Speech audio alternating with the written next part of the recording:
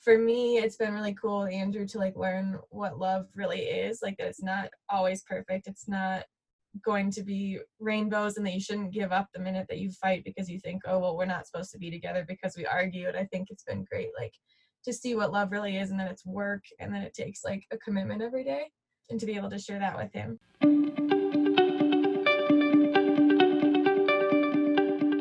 Welcome to Love Matters. I'm Jeff Cole. And I'm Lori Krett. We're married, licensed therapists, and board-certified coaches who specialize in relationships. We're also the founders of Aspen Relationship Institute. To find out more about the work we do, check us out at aspenrelationship.com.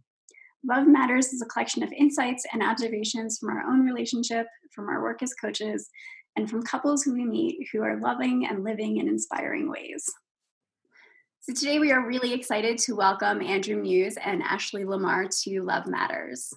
Andrew and Ashley are content creators and producers of their hit series, Tiny Home Adventure.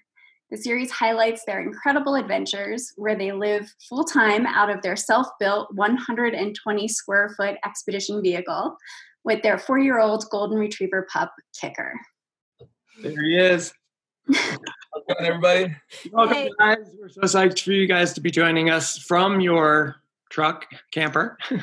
Yeah, thanks for having us. Yeah, we're here in the Muse Roamer in Park City, Utah, kind of waiting out the COVID-19 thing and healing from a broken leg. Yeah, lots of stuff going on. So totally. Jumping right into you guys' relationship, Andrew, so you guys met on at about 2 years ago on the dating app. Were you looking for a relationship, or were you looking for someone to hang out with, someone to play an adventure with? What was your mindset? Yeah, I had been working really, really hard on my career with very little like social free time. I didn't have a whole lot of opportunity to meet people. So I was on a dating app. I was on Tinder, and I had gone on like 4 or 5 like really terrible dates. I was at the point in my life that I was looking for a long-term partner. I wasn't on Tinder just to try to get some, as you know, most people probably use Tinder for. So yeah, I was actively looking for a partner, somebody that I could bring into the lifestyle I had built. I wasn't terribly interested in altering my lifestyle to chase somebody, but I feel like I built something really cool, and I've got this amazing dog and this opportunity to travel and experience the world, and I wanted to share that with somebody that would be fun to share it with. Our first date, we went out to these hot springs about a half hour away, and she just seemed like really willing and down and excited to go check these out, and just her like immediate vibe clicked. And then once we got out to the hot springs, we hung out and talked for 6 or 7 hours, just kind of about life philosophy and views on life and different, life experiences that we had in the past. So it's sort of just clicked almost immediately, for me at least. Yeah, for me as well. We met up, and I wasn't really sure. I'd never been to hot springs before. I'd never met Andrew. I was showing up to this like random house in the dark to go drive to these hot springs in the middle of nowhere. So I did not know what to expect. And we, like he said, we just clicked. We talked for hours at the hot springs to the point that we like missed dinner. Like all the restaurants in the area had closed down by then, and we ended up having to get Little Caesars pizza for our first date. A funny side story, I meet this girl. I've been on a couple dates that I was like totally uninterested in, and now I'm like, wow, this girl's amazing. There's right by the hot springs, there's a few like fairly nice restaurants. They kind of call Midway like Little Switzerland in Utah. It's like this themed little town, and like, oh, let's go grab dinner at a nice place. And she was kind of like, yeah, I'm kind of smelly. I don't know. And I pushed a little bit, and she's like, well, is there a Little Caesars nearby? So I went from spending, probably $100 on dinner or more to spending 10. I was like, all right, I can handle that. And she's like, I love Little Caesars. She was like so happy with it. So not only was she willing to show up to my house like late in the evening, having never met, to go to some hot springs. And then we, hit it off as far as conversationally, and then she was a cheap date, like all the things. That's good you asked for. Yeah. Yeah, we like talked for, I think it was 6 or 7 hours the first night that we hung out, and there was never a lapse in conversation. It was just always going and kind of like being able to relate to each other and the things that we had gone to, like not specifically gone through in our lives, but we'd both gone through difficult things and we could relate on that aspect. And then, yeah, and then our second date, he took me winter camping and we had hot dogs and wine and chocolate. And that's like some of my other favorite things. So I just can't really beat that. Sounds like you nailed it, Andrew. Yeah. I guess so. Yeah. Had you guys done any stalking of each other or Google searching or? So that was kind of important to me. Funny story, the day that I had my first date with Andrew, I had actually supposed to have a different date with some other guy on Tinder down in Salt Lake City, but he wouldn't give me his last name. He wouldn't give me his social media.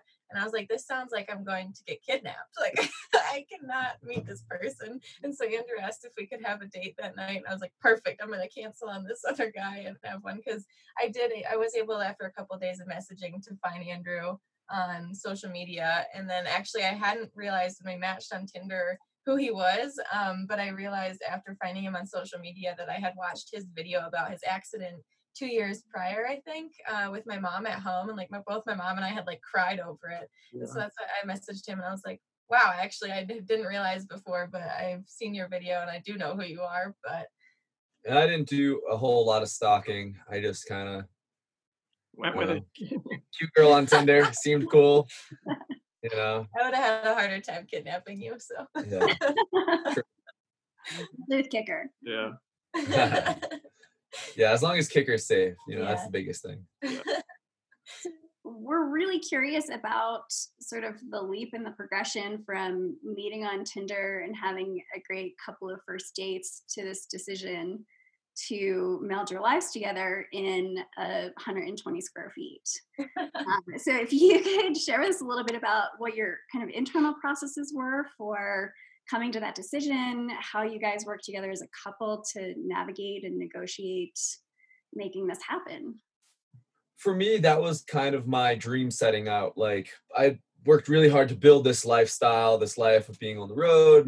Kicker's my dream dog. This is my dream vehicle. Although when we started dating, this was very much an idea, the truck that we built. But I had always sort of envisioned having a partner that I could adventure with, and take places and experience things with, because shared experiences is so much more fulfilling. And it was sort of just fit into that like idealist dream I had of what my life would be. So I was always like actively looking to bring somebody on to travel with me full time, to bring them into my business, to bring them into like pretty much every element of my life. So for me, that's what I was hoping was going to happen. And it took some convincing on Ashley's part. She can tell her side of the story. So yeah, for me, I had moved out here. I had gotten a dream job at a hotel that I had wanted to work for since college. This wasn't the location I wanted though. So my plan always was move out here for a year and be able to transfer somewhere warmer in the same hotel. And I met Andrew within the first week of moving out here, and we kind of had a strange start to the relationship. So I met him a week into moving out here, and my roommate situation out here was terrible. So I ended up moving in with him after a month of dating, and he was living in like a tiny above garage studio apartment. So we kind of... It was an awesome bachelor pad. It was perfect for me. We kind of started out living together in very small spaces. Like this apartment had no door on the bathroom, so we had which was right next to the bed. So Ashley is totally shameless. So we had pretty much immediately. Yeah, we had to get close pretty quickly, and then I think it was like shortly after we moved in together, he started asking me, would you consider quitting your job to work for me full time and travel? Like, this is my idea. I want to travel for season 3 of my show and like go on the road full time. And I honestly don't think that I can make it work with someone if they're not willing to do that with me. And at that point, I mean, I didn't set it up as quite so much of an ultimatum, but he mentioned that like his ideal like relationship was being able to travel on the road, and I've done long distance before and it wasn't something that I really wanted to do again. So for me, the logical decision was to just kind of take the leap and go with him. And it was hard to leave my career and everything, but it's worked out for the best. So it was a bit of a push, and she was working a job when she'd come home and she'd complain about the people or how she was treated, and I was like, come on, like if you work for me, we can travel, we can do all these things. Like So that was a driving force. I forgot. I was going to mention that. I kept saying no. I said no for months. So I wasn't going to leave my job. I worked really hard to get to where I was in my career. And then just some things started happening with work where I wasn't agreeing with some of the people I was working with. And they weren't looking out for my best interest, I felt like. So that's when I decided, you know what? There's no time like now. The resort closes down in April for a month. So it was the perfect time. I was like, all right, well, when we close, that's going to be the last of me working here. And I'm going to go work for my boyfriend. So that's kind of how it went. So what percentage of time are you guys on the road? Like recording seasons versus someplace stable? Ideally 100% of the time. But with everything that's been going on, the vehicle took literally 10 times longer than we expected. So a little kind of interesting moment was, I told Ashley that I was going to build this thing. She left for work one day and I sort of impulse bought this truck, the base vehicle, and came back. She's like, oh, okay. And I was like, yeah, it's going to be 2 months of intensely brutal work, but we'll be on the road and we'll be able to travel. And it ended up taking more than 20 months, almost 2 years. Mm-hmm. So more than 10 times longer than what I had promised initially. Halfway through that, she quit her job and started working for me. And it wasn't really what I told her it was going to be. No. So she's been extremely patient with that. So we're still trying to get on the road. A few months ago, 3 months ago. Well, so we've been in it. We've only actually lived in it full time since December. So about 6 months now. And 3 months into it, I broke my leg snowboarding. And now we have the whole coronavirus thing. So we've been in it. We've been sleeping in it. But at the moment, we've been kind of parked outside of a friend's house who's been kind enough to let us sort of inhabit the house during the day. And we sleep here. This is sort of our space during the day. But yeah, it's our hope and dream is to actually be on the road full time here in the next week or so. We've sort of ramped everything up, tightened up as many loose ends as we can. And the whole COVID-19 thing is starting to ease up a little bit. We're going to be in remote locations, not interacting with people. So I feel like our footprint doesn't really change whether we're parked in front of our friend's driveway or in the middle of the desert. Yeah. So ideally on the road 100% of the time, or 98% of the time, because stuff breaks and we need to do laundry and shower, So one of the reasons we were so excited to interview you is because of how unique your lifestyle is, and really kind of our theory that it just amplifies the highs and the lows that every couple goes through. So you have this incredible life of chasing adventures and amazing experiences together and building on strengths in that way. But also being in such a small space, working together, living together, blending so much together can create kind of amplified challenges on that end as well. So we want to spend a little bit of time exploring both sides of that. And Jeff is going to start a little bit by asking you about some of the amazing stuff. Yeah, and one of the things I think for me that really started my interest in talking with you guys is the adventure lifestyle. That everything you do is sort of in this realm of of what we call awe. And one of my favorite contemporary philosophers, Jason Silva, he hosts a show called Shots of Awe, and his whole idea is that getting into a situation, usually like nature, or something that really challenges you, gets you out of your head and more into your heart. And I think, you guys, is sort of the extreme of that. When we work with our clients, we try to get them to do things that are a little outside of the box. Whether it's trying a new restaurant or even like taking dance lessons. So it doesn't have to be, jumping off of cliffs or a lot of the crazy things that you guys do. But from the outside, your lives are really full of awe. Everything that you do has some element, whether it's being out in nature or all the sports and adventures that you do. Can you talk a little bit about how you think that sense of awe that you guys are experiencing on a day-to-day basis enhances your relationship? So first thing I would have to say is, taking dance lessons for me would probably be just as scary as some people jumping off of, some of the cliffs that we jump off of. But I'll let you start. I I'm think curious. one of my favorite things about our relationship is that he pushes me so far outside my comfort zone. Like before I met him, like I hadn't really been camping except in my own backyard. So our second date was winter camping in -5-degree temperatures.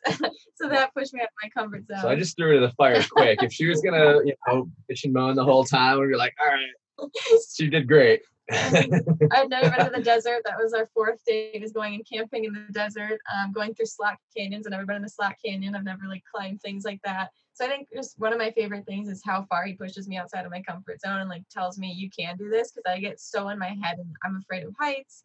I'm not used to those kinds of things. And so I think him just being able to be there and encourage me, look, you can do this. Stop being such a baby about it. You've got this. And then it empowers me to feel yeah, I can do that. Okay. And then you do it and you're like, oh, let's do it again. That's fine. It's the first push is always no, I don't think I'm capable of that. And then you do it and you're like, let's go do that again. Yeah. Which is really cool. Is the question, are you looking for specific moments of awe that have amplified the relationship, or? I think both. So kind of the specific moments, but also how the lifestyle of sort of chasing these adventures creates more closeness for you or helps you guys bond as a couple. Yeah, for me, I've always really liked to push myself physically and mentally, and that's just sort of my thing, is that sort of progression. I know Ashley and I are on two different have two different skill sets. Mine is very much outdoor action sports adventure. That's basically what I've dedicated the majority of my life to. So she gets thrown into a lot of situations that are really, really far outside of her skill set and far outside of her comfort zone, which requires a lot of trust on her part. And I have a habit of kind of pushing people outside of their comfort zone, taking people on trips and putting them in situations where they're like, I don't think I can do this. And 98% of the time, I know 100% for sure that they can. But one of our first major, basically the furthest I've ever put somebody outside of their comfort zone and outside of their skill set, and really it was a situation that I was like, oh man, maybe this was too far, was with Ashley. The story, it's a pretty fun story. A good friend of mine who's a great climber was like, hey, let's go climb this thing in Little Cottonwood Canyon, a nearby area. And I thought it was this route called Stewart's Corner.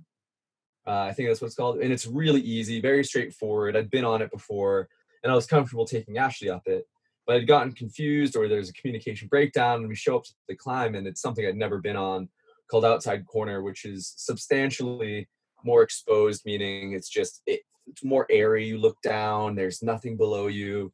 You're very much trusting your gear. There's never a spot where you feel overly secure. And just for reference, I'm terrified of heights. I've gotten better at it, but at that point I had only been climbing 3 times. I'd only been outside one other time. I think you'd been to the top of the climbing wall, the 40 or 50 foot climbing wall at our local gym twice. On the easy route, the route that has the pizza holds for kids, that's the route I had. And previous to this, a month before, she had gotten 15 feet off the ground, maybe 10 feet off the ground. She's like, okay, I'm done, I'm coming down.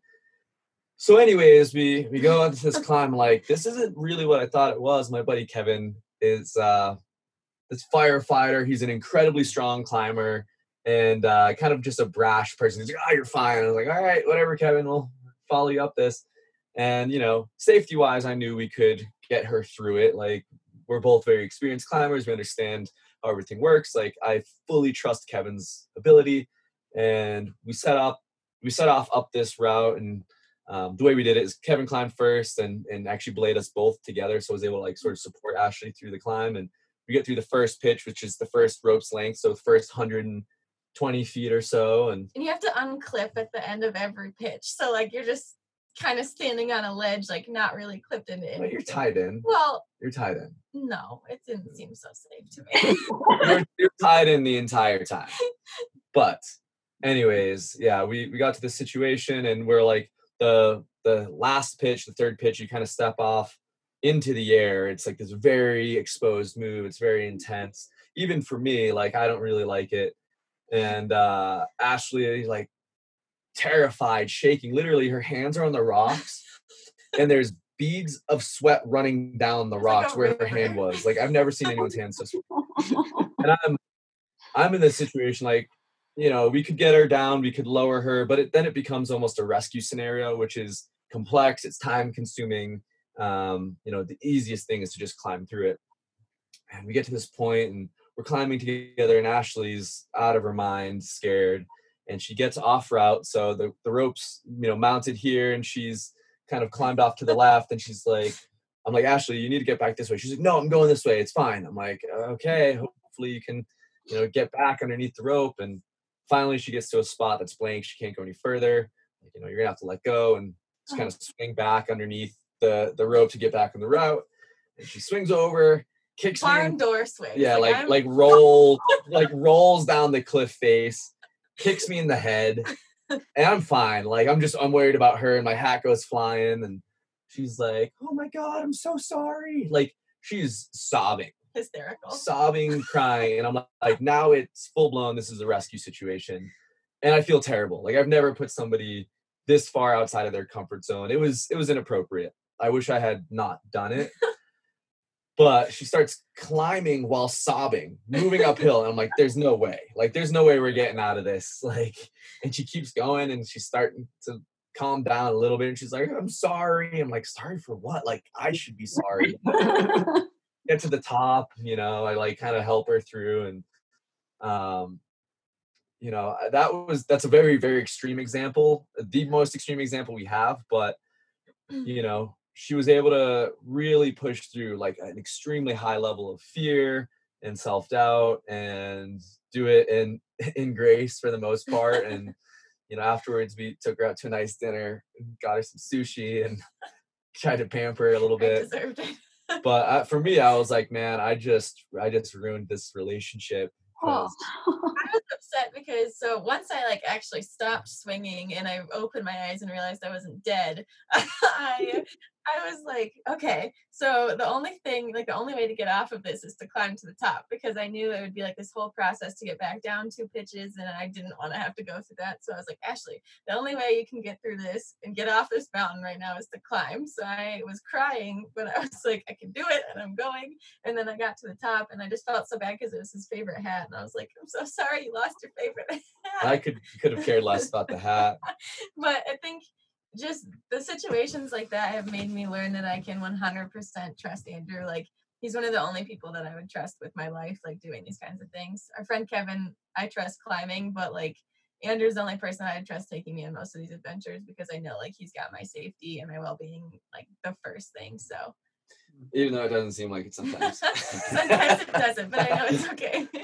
We actually went recently to La Sal's, and it was this slot canyon that we were going down, and Andrew's like, oh, I've been down it tons of times. This is another story, maybe for another day, but continue. Well, I'll make it quick. Yeah. But it was, he told us there'd be no water, and so we were like, okay, and he's like, it'll be warm. It was kind of like the summer, fall, and so we were wearing shorts and cotton t-shirts and just normal tennis shoes, because we were told there's no water. And we get to the top of it, and it's a running waterfall. Like, so this slot canyon, you like climb down through and go down, and it's just running water. The water is freezing cold. And if you know who Sketchy Andy Lewis is, he's like this crazy slackliner who's known for doing all these sketchy things.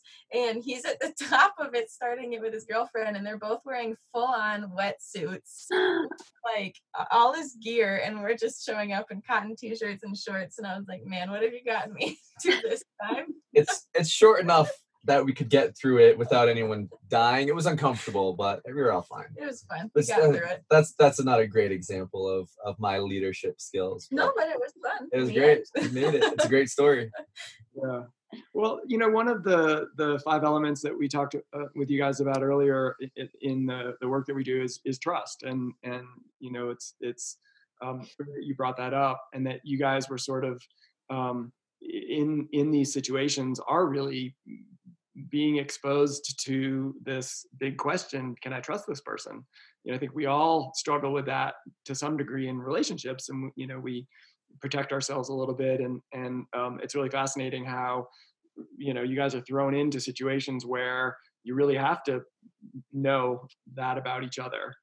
And that creates a really cool foundation, I would imagine. Yeah, I've never been in a relationship where I trust my partner as much as I trust Ashley.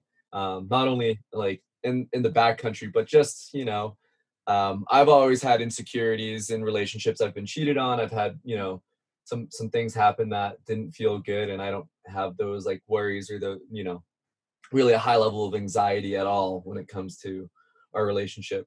Same. As far as trust or, that dynamic, that aspect of it. For me, the relationship I was in before I met Andrew, like I was cheated on, I was lied to all the time. I did not have any trust. So when I met Andrew, it was hard for me initially to trust him. I was afraid that like he was lying, but I mean, we're literally together 24/7. So I was like, at this point, I'd be pretty impressed if you were able to lie to me because we're always together. It would be a skill I don't possess. Yeah. No, I trust him fully, like in every aspect. So it's pretty nice to have that for once. So there's one aspect of the relationship, which is sort of these extremes that we're touching on, and the bonding that happens in these amazing experiences and situations that you have. But I'm also curious about sort of the day-to-day lower intensity connection that you've built together. And in particular, how do you show appreciation for each other? How do you connect during the quiet times? Well, it's not something I'm very good at, to be honest, as far as the relationship goes. I'm still very focused on the career stuff, and, what we're doing is a privilege, and it's something that everybody wants to do. And one of my thoughts is like the only way you can guarantee being successful if you work harder than everybody else. So during the day, I'm pretty focused on like, getting work done, being productive. I really try to thank Ashley and show appreciation that way. And, not that we can do it right now, but one of Ashley's sort of passions is food and going out to eat and experiencing stuff like that. And I could really, I'm quite content just eating at home. Ashley's an amazing cook, and I could eat pretty basic for the most part. So to show appreciation, we go out to eat when there's, any sort of celebration, or Ashley has a restaurant on her list and we're nearby. So that's how I try to show appreciation. At the end of the day, we've instilled this policy fairly recently where, our phones go away at 10. We typically get into bed around 9:30, so phones away at 10, no questions asked. And then, we tend to like fall asleep closer to 11. So there's like an hour of where we're spending time together, usually just like trying to annoy one another, like just cuddle and chat and just be obnoxious. But it's been really nice, I think. It's like one of the times during the day where we're not trying to think about work, like we're not trying to focus at all, because it's really easy during the day to just be like, oh, I thought of this is something we have to do, or oh, I thought of this, and just kind of like keep bringing any conversation we have back to what we have to get done for work. So it's kind of the one time where we can focus on things that aren't work and not feel unproductive about it. That's part of it as well. We try not to talk about anything really work related. Just to like wind down, spend some quality time together. Which is something I'm working on, because for me, my mind works in that, like, I'm so used to, I go to bed at night, I lay down, and then I plan out my next day. So I tell myself, okay, tomorrow I have to get this and this and this done. And Andrew is not that way at all. Like, he likes to I wake up in the morning like that. I wake up in the morning, I make my list, and I go and crush my list. And now she's like, pops up. She's like, da, da, da, da. I'm like, no. Like, I'm turning it off. When he goes to bed, he's like, I don't want to talk about work. I don't want anything. So I've really had to get used to reminding myself not to tell him the things that go through my mind, because it stresses him out. And he used to get really frustrated because I would just blurt out everything I was thinking, because that's what I normally do to myself. And I'd be like on the brink of sleep, like dreams, and she'd be like, and then we have to do this tomorrow. I'm like, God damn. It's something I'm working on. So in our call earlier this week, we talked a little bit about the fact that you guys know your love languages. And I'm curious if that has helped you guys in being able to understand what the other is looking for or needing in order to feel appreciated or connected to. Yeah, it's made it a lot easier to make a conscious effort. You want your partner to be happy, but I think people in the love language book explains this as well, but people show affection in the way that they would like to receive it. And that's not always the way that they receive it. So that's one way I try to like pick up on how to make Ashley happy is when she's trying to make me happy, I can say, okay, like if I can do this for her, then it will, benefit our relationship. So having read the Love Languages book, it sort of helps you characterize those things that will most benefit her overall happiness. So, her part of hers is quality time. That's the main one, right? It's quality time. So that's sort of where like let's put the phones away at 10, forget about work and just like spend some time together. And, it's usually, we haven't been watching any movies or anything like that. It's just been like we spend time together for an hour, without any distractions. And that's one way I've been trying to like actively lean into her love language. And then what's the other one? Food. The love language, that'd be number one for sure. What was mine? Oh, I think my other one's acts of service.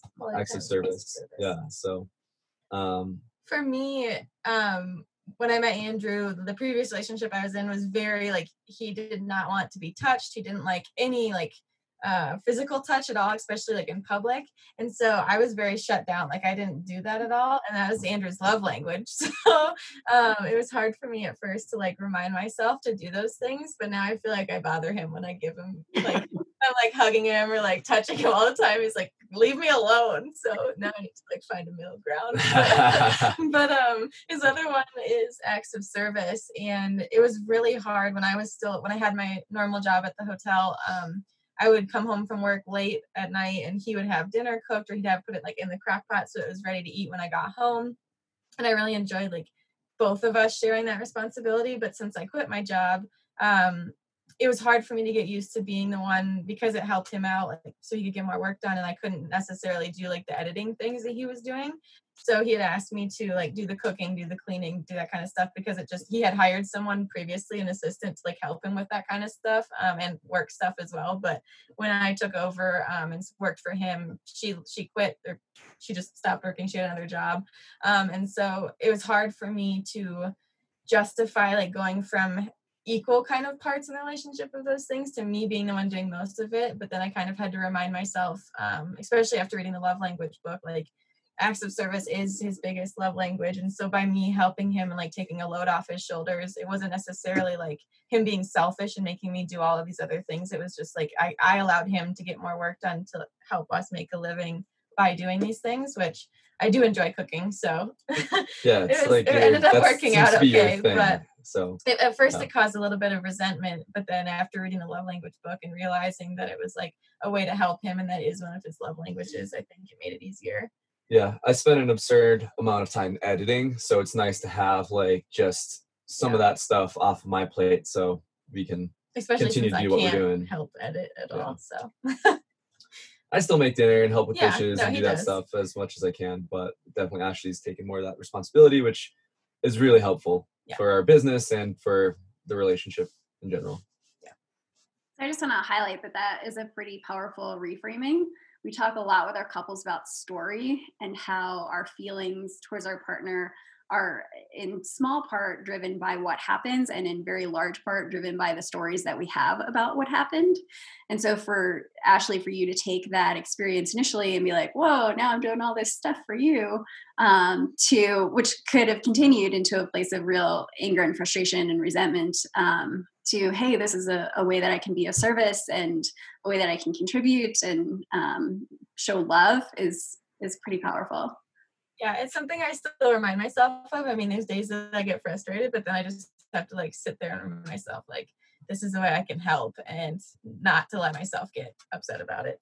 So you guys clearly have an unusual lifestyle with how much you play in adventure, and from the outside, as your viewers, I'm sure that's what they see, and they don't quite understand, what goes on in the background, and that there's a lot of sacrifice and work that it takes to really create that kind of opportunity.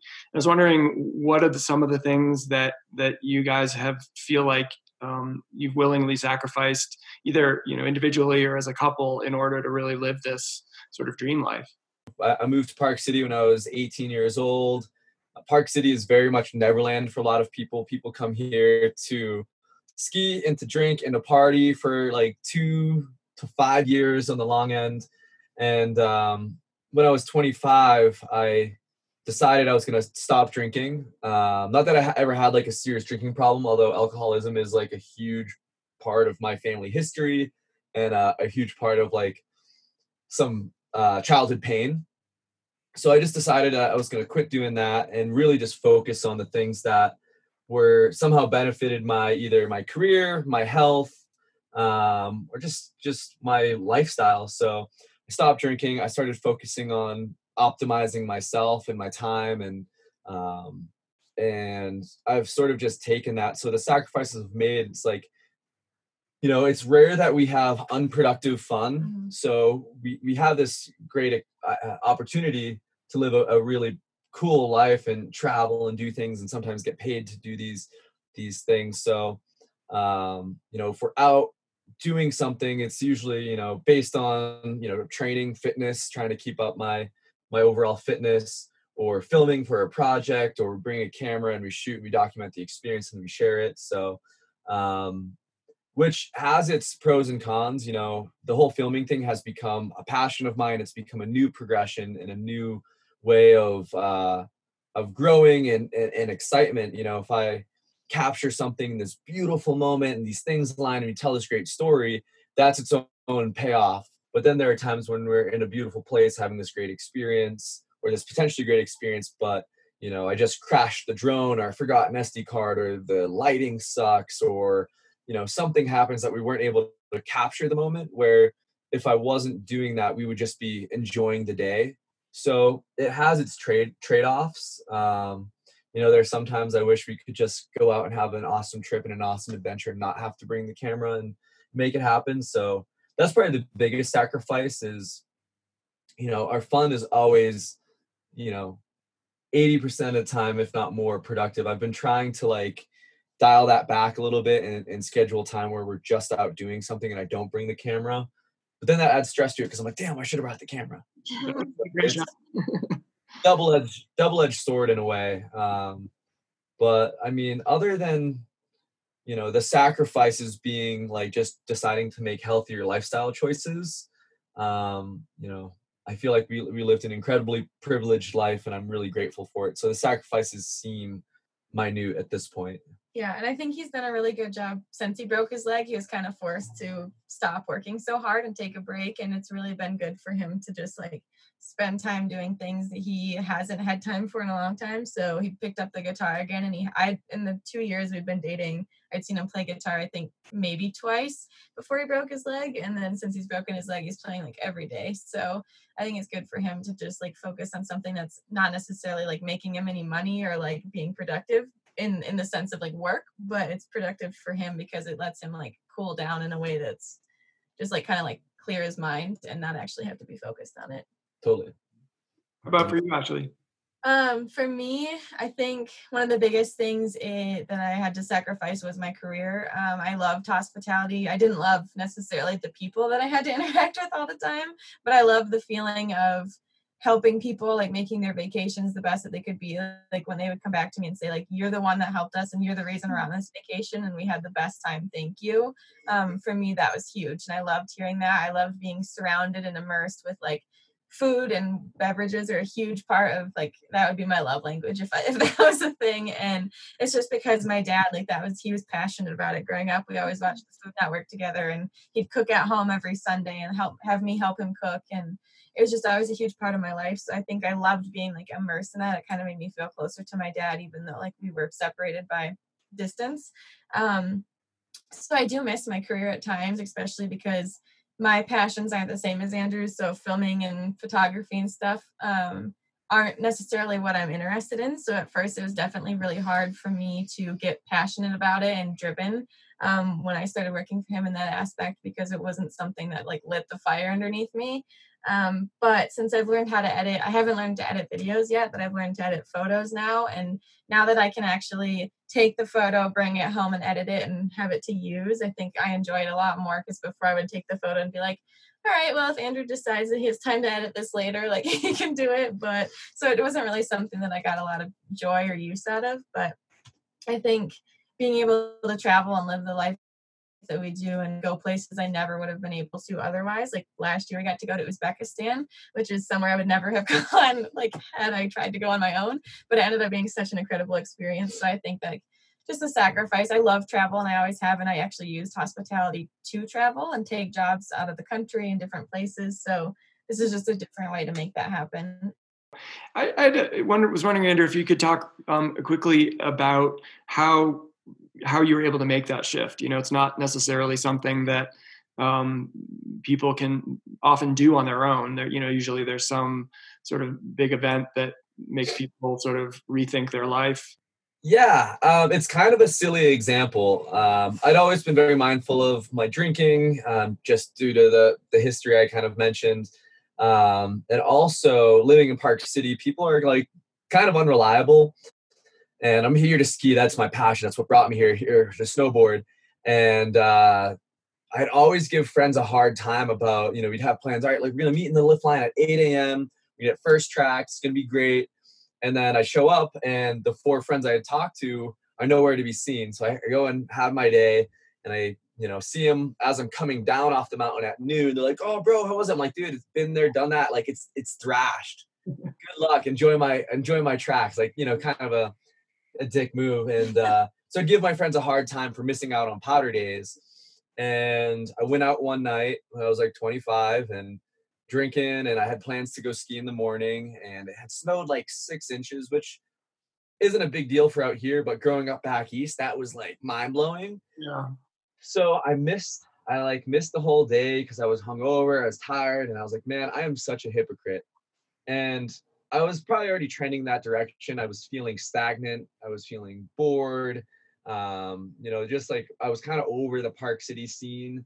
And like the friends I had were just kind of like doing the same thing 4 or 5 nights a week. And so there were a lot of things to it. But the moment I was like, all right, I'm going to quit drinking for a year and see where that leads me. And, at first it was, kind of boring and isolating. All of my friends were still doing the same thing. They're still going out. And, I would go to the bars here and there and I wouldn't drink, which was kind of interesting. It's a total shift in the bar scene. So that was interesting. But I just sort of eventually transitioned into this like really type A personality where I was going to work towards this dream lifestyle, which seemed really unrealistic when I set off, to do what I'm doing now full time. It seemed like it was an impossible thing, but I was like, screw it. I'm going to go for it. And it's led me far, far beyond what I initially thought wasn't possible. You know what I mean? Like it's served me well over the course of the last, 5 or 6 years now. And, I drink very, very occasionally. It's, 1 beer in celebration or after a long day.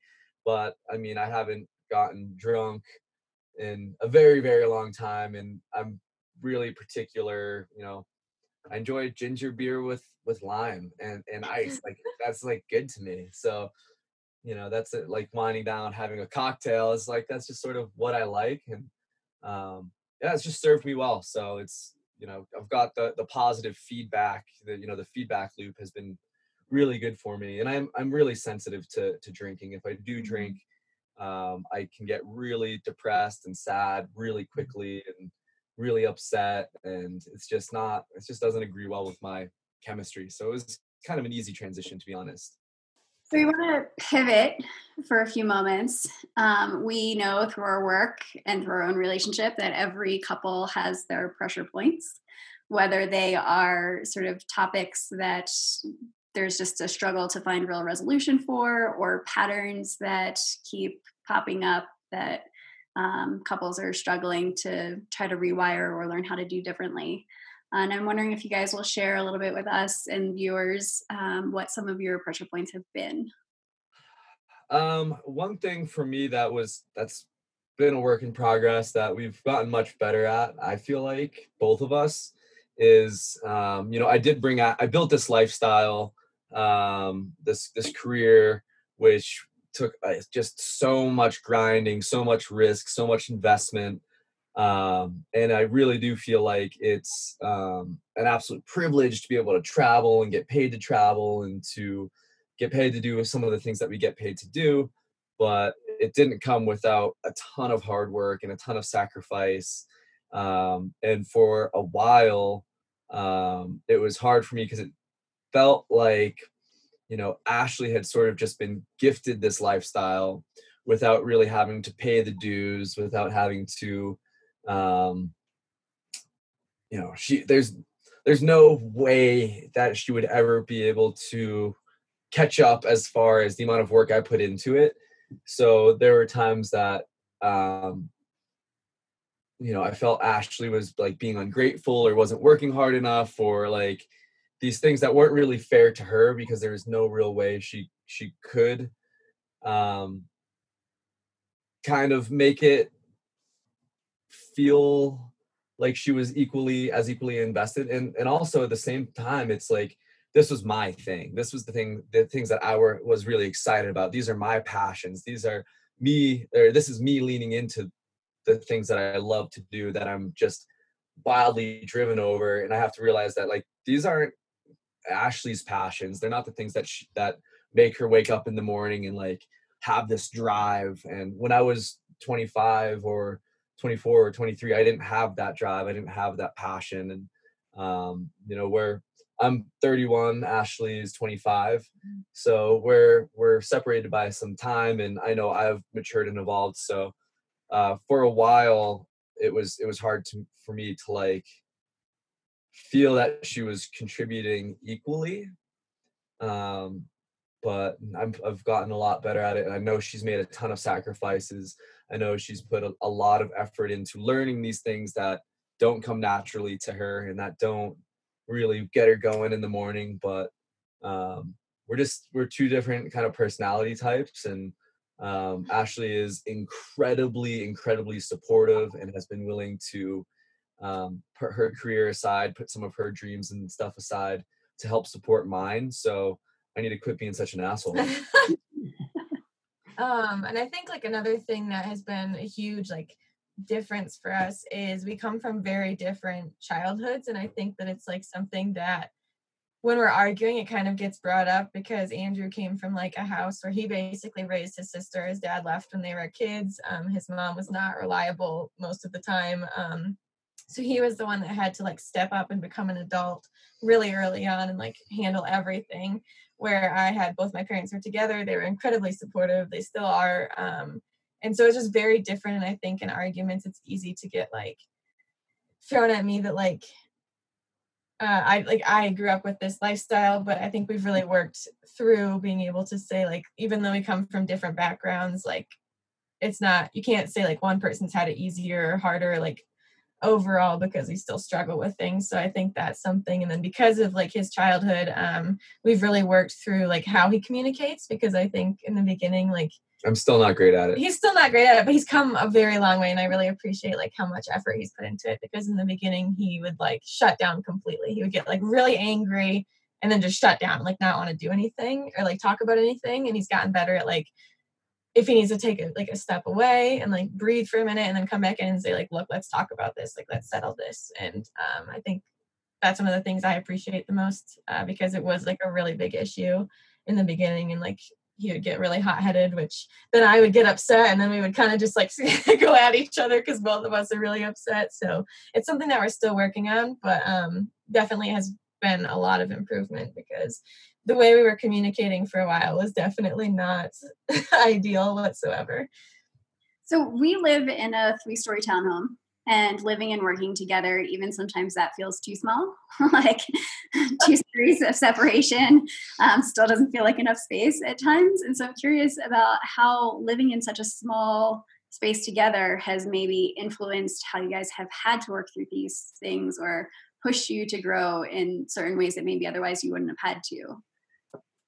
I think one thing, especially being that like we work together and we're in such small quarters, is that we do argue, we do get in fights, we do get upset with each other. but it's hard because sometimes we're on a shoot and we're with clients and we had just gotten in this huge argument. We're still really upset with each other, but we have to go out and put on like a professional face for clients and act like everything's okay. So I think it's kind of taught both of us like to swallow our pride a little bit and be like, okay, well, yeah, we might still be mad at each other, but we have to like let it go and we can talk about it and work through it later if we want to. But like, we kind of just have to like swallow our pride and be like, all right, well, let's move past this because we have to. And now we have to go to work and make money and do what we need to do. I think that's one thing that I've noticed. Yeah. I mean, it's easy. I think it's easier for things to boil over that maybe otherwise wouldn't. You know, you get into a situation, you can separate yourself, go do something. But when you're both fuming in a tight space, it's really easy for things to just boil over. I think that's the best way to explain it. You know, we've tried. It's great to have Kicker because, you know, always kind of disappear, take him for a walk. Yeah. Or just pet him. Separate ourselves, you know. Therapy dog. We have, you know, the camper and then we have the truck. And I think there's been a time where, you know, one of us will just go like sit in the truck. Yeah. And like try to just like cool down or go for a walk or something. Or I think Andrew's gotten really good too when he can tell that I'm getting really upset or like stressed out about something and I need time to go cool down. He's gotten really good at just being like, okay, you need to go on a walk, like go work out, go on a walk, like work out some energy because it really does help me. Like when he broke his leg, I was so upset. I was so upset. She was so mad. And I was mad at myself too. So it really didn't help. No, it didn't. But I was so mad at him because we'd been working for 2 years to go to Alaska and build this thing. And we finally were about to leave. And then he broke his leg doing some silly stuff on the mountain. And I was so mad. So I didn't talk to him for like the first day other than asking like, do you need something? Like, but I didn't really talk to him and I was pretty upset. And finally I just went to the gym and I worked out and got out a bunch of like aggression and pent up energy that I had. And I came home and I was like, it kind of made me realize like, as much as I'm upset at him, he's upset at himself 100 times more. And he's being that much more hard on himself about it. So I needed to give him a little bit of grace and just be supportive and ask how I could help. So I think that's important, just being able to be like, all right, look, I need to get out of here. I need to go on a walk. I need to go get some time in nature, just to be able to cool down. Because like you said, when you're in such a small space and you're mad at each other, I mean, there's not really any way of escaping it. It just kind of seems like you're suffocating sometimes. Yeah, there's few things worse, I think, than laying in bed next to somebody that you're angry with or that you both are angry. Like that is such a shitty feeling. So yeah. You know, we try to like never go to bed angry. We always try to like have a conversation and work things out and try to reach some sort of like common ground or resolution. Because I really can't stand that feeling. I'd rather go sleep outside or resolve it than, you know, deal with that. That's happened a couple times, I feel like. Not that you slept outside, but like on a couch and like early on in the relationship when we've gotten good at like working through it. Yeah. But, yeah, I think for me, like exercise is a huge part of it. If I'm stuck editing for 16 hours in a day, I am an angry little man. But if I go and get some workout in an hour-long workout or run or walk with Kicker or something, it's a huge, huge reset for me. And, you know, that's sort of what I try to like push Ashley to do if she's being a pain in the ass. Mm-hmm. It's good. It's good. I need it sometimes. Yeah. Well, that's really amazing. I mean, I think it's wonderful how you guys have sort of adapted through that. One other question about sort of adaptation. You guys have a pretty big social media following, and not just in numbers, but there's a lot of interaction. And I've been really amazed, you know, at the level of sort of disclosure that you guys have been willing to show with your following, and you know, really kind of acting as models for a lot of people as to how they'd like to live their lives. I was wondering, you know, how have you guys adapted your relationship, or what have you had to do because you're a public couple in some ways and are seen by a lot of other people? I don't know if we've really had to adapt too much. I mean, social media is sort of what it is. You know, one of the things I try to base my social media on is honesty and being relatable, and just being honest, right? Like it's really easy to post these like glamour pictures of these travels that we've been on, and it all seems like, you know, hyper realistic and this unattainable relationship. So I try to like pull back the veil occasionally and say, you know, like Ashley and I have our differences, we have our battles, but you know, she's super supportive and we do have a great lifestyle and we're working, you know, our relationships work. It's not like we're these two perfect pieces of a puzzle that just fit together and there's no you know, there's no seam. But yeah, I think just trying to be honest and like I think one of the negative things social media does is it puts these unrealistic expectations on everybody, and they see, you know, these relationships. And I still do it. I still see these couples on social media that just post these incredibly beautiful shots, and it looks like they're madly in love, and it's this whole situation. Like, damn, like why isn't our relationship like that? And I don't want to do that to other people. So, you know, if that's what people are looking for is the, you know, this hyper edited lifestyle, that's not really what our social media is. I mean, at times for sure, like we get those photos and it looks amazing, but the other part of it is we want to, you know, to inspire people to like try and live their best life and know that they're like adequate and that their situation is just like everybody else's that they're seeing on social media. And I don't know, I'm kind of just rambling. No, I agree. Like, I don't think there's a way. I had to stop reading negative comments like on videos that would get posted, because then I would bring that frustration, I feel like, into our conversations, and Andrew would get kind of frustrated and be like, look, like, why are you letting these people bother you and upset you so much? Like, you're putting a damper on our whole day. So I've kind of learned to just let it go and not read the negative comments and not engage people, I think, too, because there's really no point in trying to engage and talk sense into someone that just wants to be a hater and a troll. It's crazy. You know, we have a really amazing social media following, some really incredible supportive people, but you know, there are a few people that are following us just in hopes to watch us fail in some way, or to throw a stick in our spokes, wrench in our gears.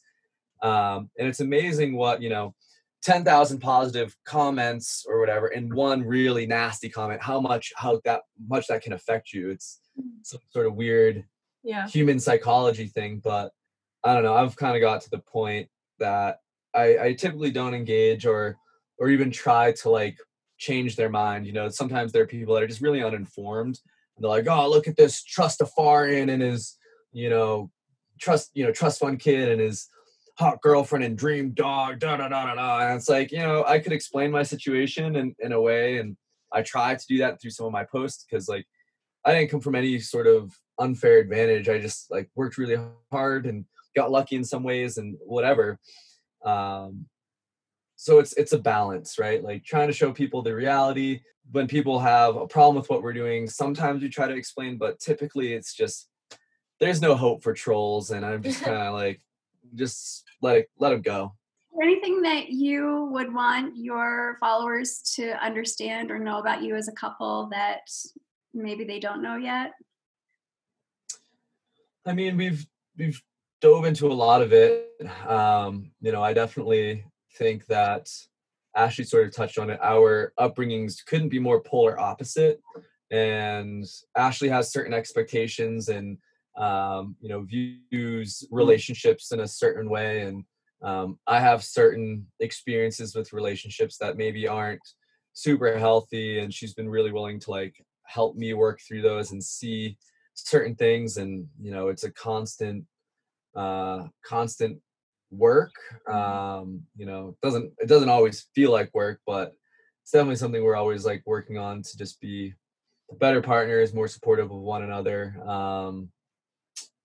You know, I don't know exactly what we could say that people don't know. Yeah, I think just like basically what we've touched on already. Like when I see people, if you post a photo of me and then people start commenting on it, like, oh, your goals, you're the dream couple, like you guys are perfect. It's like I want to respond to every single person and be like, we're not perfect.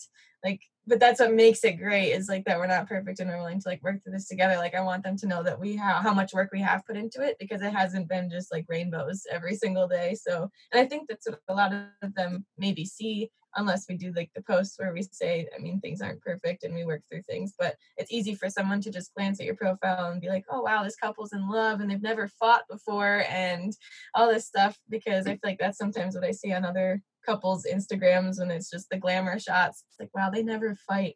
That's amazing. But I mean, that's Right. not the case. I think we've been on a project with a really popular influencer couple, and their whole thing is just these crazy setup shots of them, you know, looks like they're about to make passionate love in this unbelievable setting.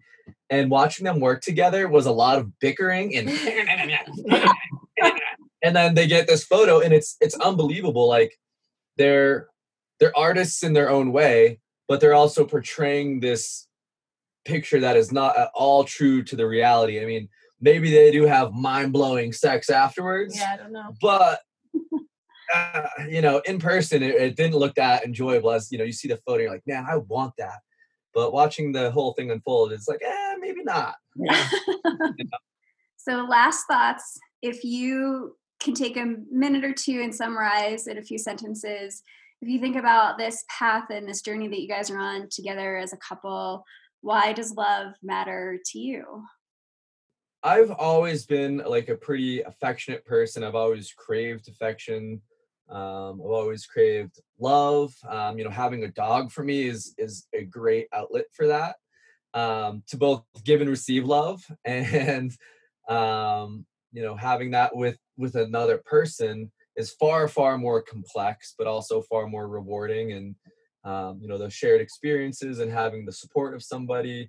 You know, I'm pretty good at like bearing a lot of weight on my shoulders for a long time, but eventually I, you know, break down and crack, and sometimes don't feel confident or whatever. And you know, having a supportive partner and, you know, in my life makes me like 10 times more capable and stronger, and just feels good to have someone in my life that I care about and that I know cares about me, and that wants to see me succeed and that I want to see succeed. So yeah, we have an interesting lifestyle, and it's pretty awesome to be able to share it with Ashley. And I think for me, growing up, like, my parents really never fought, which actually did kind of give me some skewed views, or at least they would like bicker at each other, but I never saw them fight, which some of my close friends, their parents were always arguing. So I always kind of idolized that and was like, that's what I want in my relationship someday. And I know even growing up, like, I couldn't see exactly what I wanted my career to be for the longest time, or what I wanted career-wise to obtain, but I always knew that I just wanted to like find love, find the person I wanted to spend my life with, have a family with them, and be happy. And that was kind of always my goal. And so I think for me, it's been really cool, Andrew, to like learn what love really is. Like, that it's not always perfect. It's not going to be rainbows, and that you shouldn't give up the minute that you fight because you think, oh, well, we're not supposed to be together because we argued. I think it's been great, like, to see what love really is, and that it's work, and that it takes like a commitment every day, and to be able to share that with him. Well, we really admire you guys and admire what you've been able to do and the lifestyle you've been able to create and how you've been able to do it together. So thank you. What's the best way people can find you? So you can follow me on Instagram at Andrew__Muse, or our YouTube, which is just Andrew Muse. And then Ashley. I'm the Unexpected Adventuress on Instagram. So Ashley is more of like her take on our situation. I started a blog. I haven't put a lot of time into it lately just because things have been crazy, but it's also the Unexpected Adventurous. So once we're back on the road full time, I plan on doing like blog posts about our adventures, where we're going, like food recipes for cooking in small homes. And then our series is called Tiny Home Adventure, which you can also find on YouTube or on Instagram. And Kicker has an Instagram as well, at KickerDogMuse, if you like all dog photos and Kicker doing wild things, because who doesn't like that? Yeah. And so what's sort of the schedule for plans? You're heading out soon, or? That's the plan. The leg's feeling pretty good. I'm about 12 weeks out. There's starting to see some bone regrowth. I'm like 85% as far as being able to get back to the things that I was doing previously. Another like solid push on editing this week, and then the next week start working on just like tightening up some things that have broken and failed on the rig. And after that, hopefully on the road full time. I'd like to get down to the desert, like to get to Hood River, Oregon, the Pacific Northwest. Initially, the plan was to drive to the southern point of South America over the course of a year. With the whole COVID-19 thing, that seems less safe than it was before. So we're going to kind of wait things out a little bit and let things develop before heading that far south. But we'll be traveling, producing weekly content, episodes of, not only action adventure stuff, but our lifestyle, our relationship, and everything in between. One more question. I know you guys are selling t-shirts. How can people support you if they want to? So we have some t-shirts and photo prints on my website, www.andrewmuseproductions.com. We also run some other t-shirts through a different third party occasionally. We also have a Patreon, which is sort of a way that people can help support us, but we'll also give back in different ways. We offer, t-shirts, one-on-one conversations. So I put together like a monthly postcard from us from wherever we're at in the world, and we send out just kind of updates that happened over the month and some photos that we've taken along our adventures in the month. So and then, that's kind of a fun way to get some exclusive content, support, throw some gas in the tank, and kind of really allow us to continue to create like cool, authentic content that hopefully brings some people some joy or some insight into like what a real life influencer, I try to stay away from that, actually looks like. But we're just trying to spread some positivity and some love and some cool, entertaining content. Yeah. I think you guys are doing a great job. Again, really admire what you've done. Thanks. We appreciate it. Thank you so much for your time and for your authenticity and your honesty. And we look forward to watching you guys grow and thrive. Thank you so much. We really appreciate your time. It was great talking to you. Yeah. Well, all right, guys, take care. Safe travels. Thanks for joining us. You can find us on iTunes and learn more about our work with couples at aspenrelationship.com.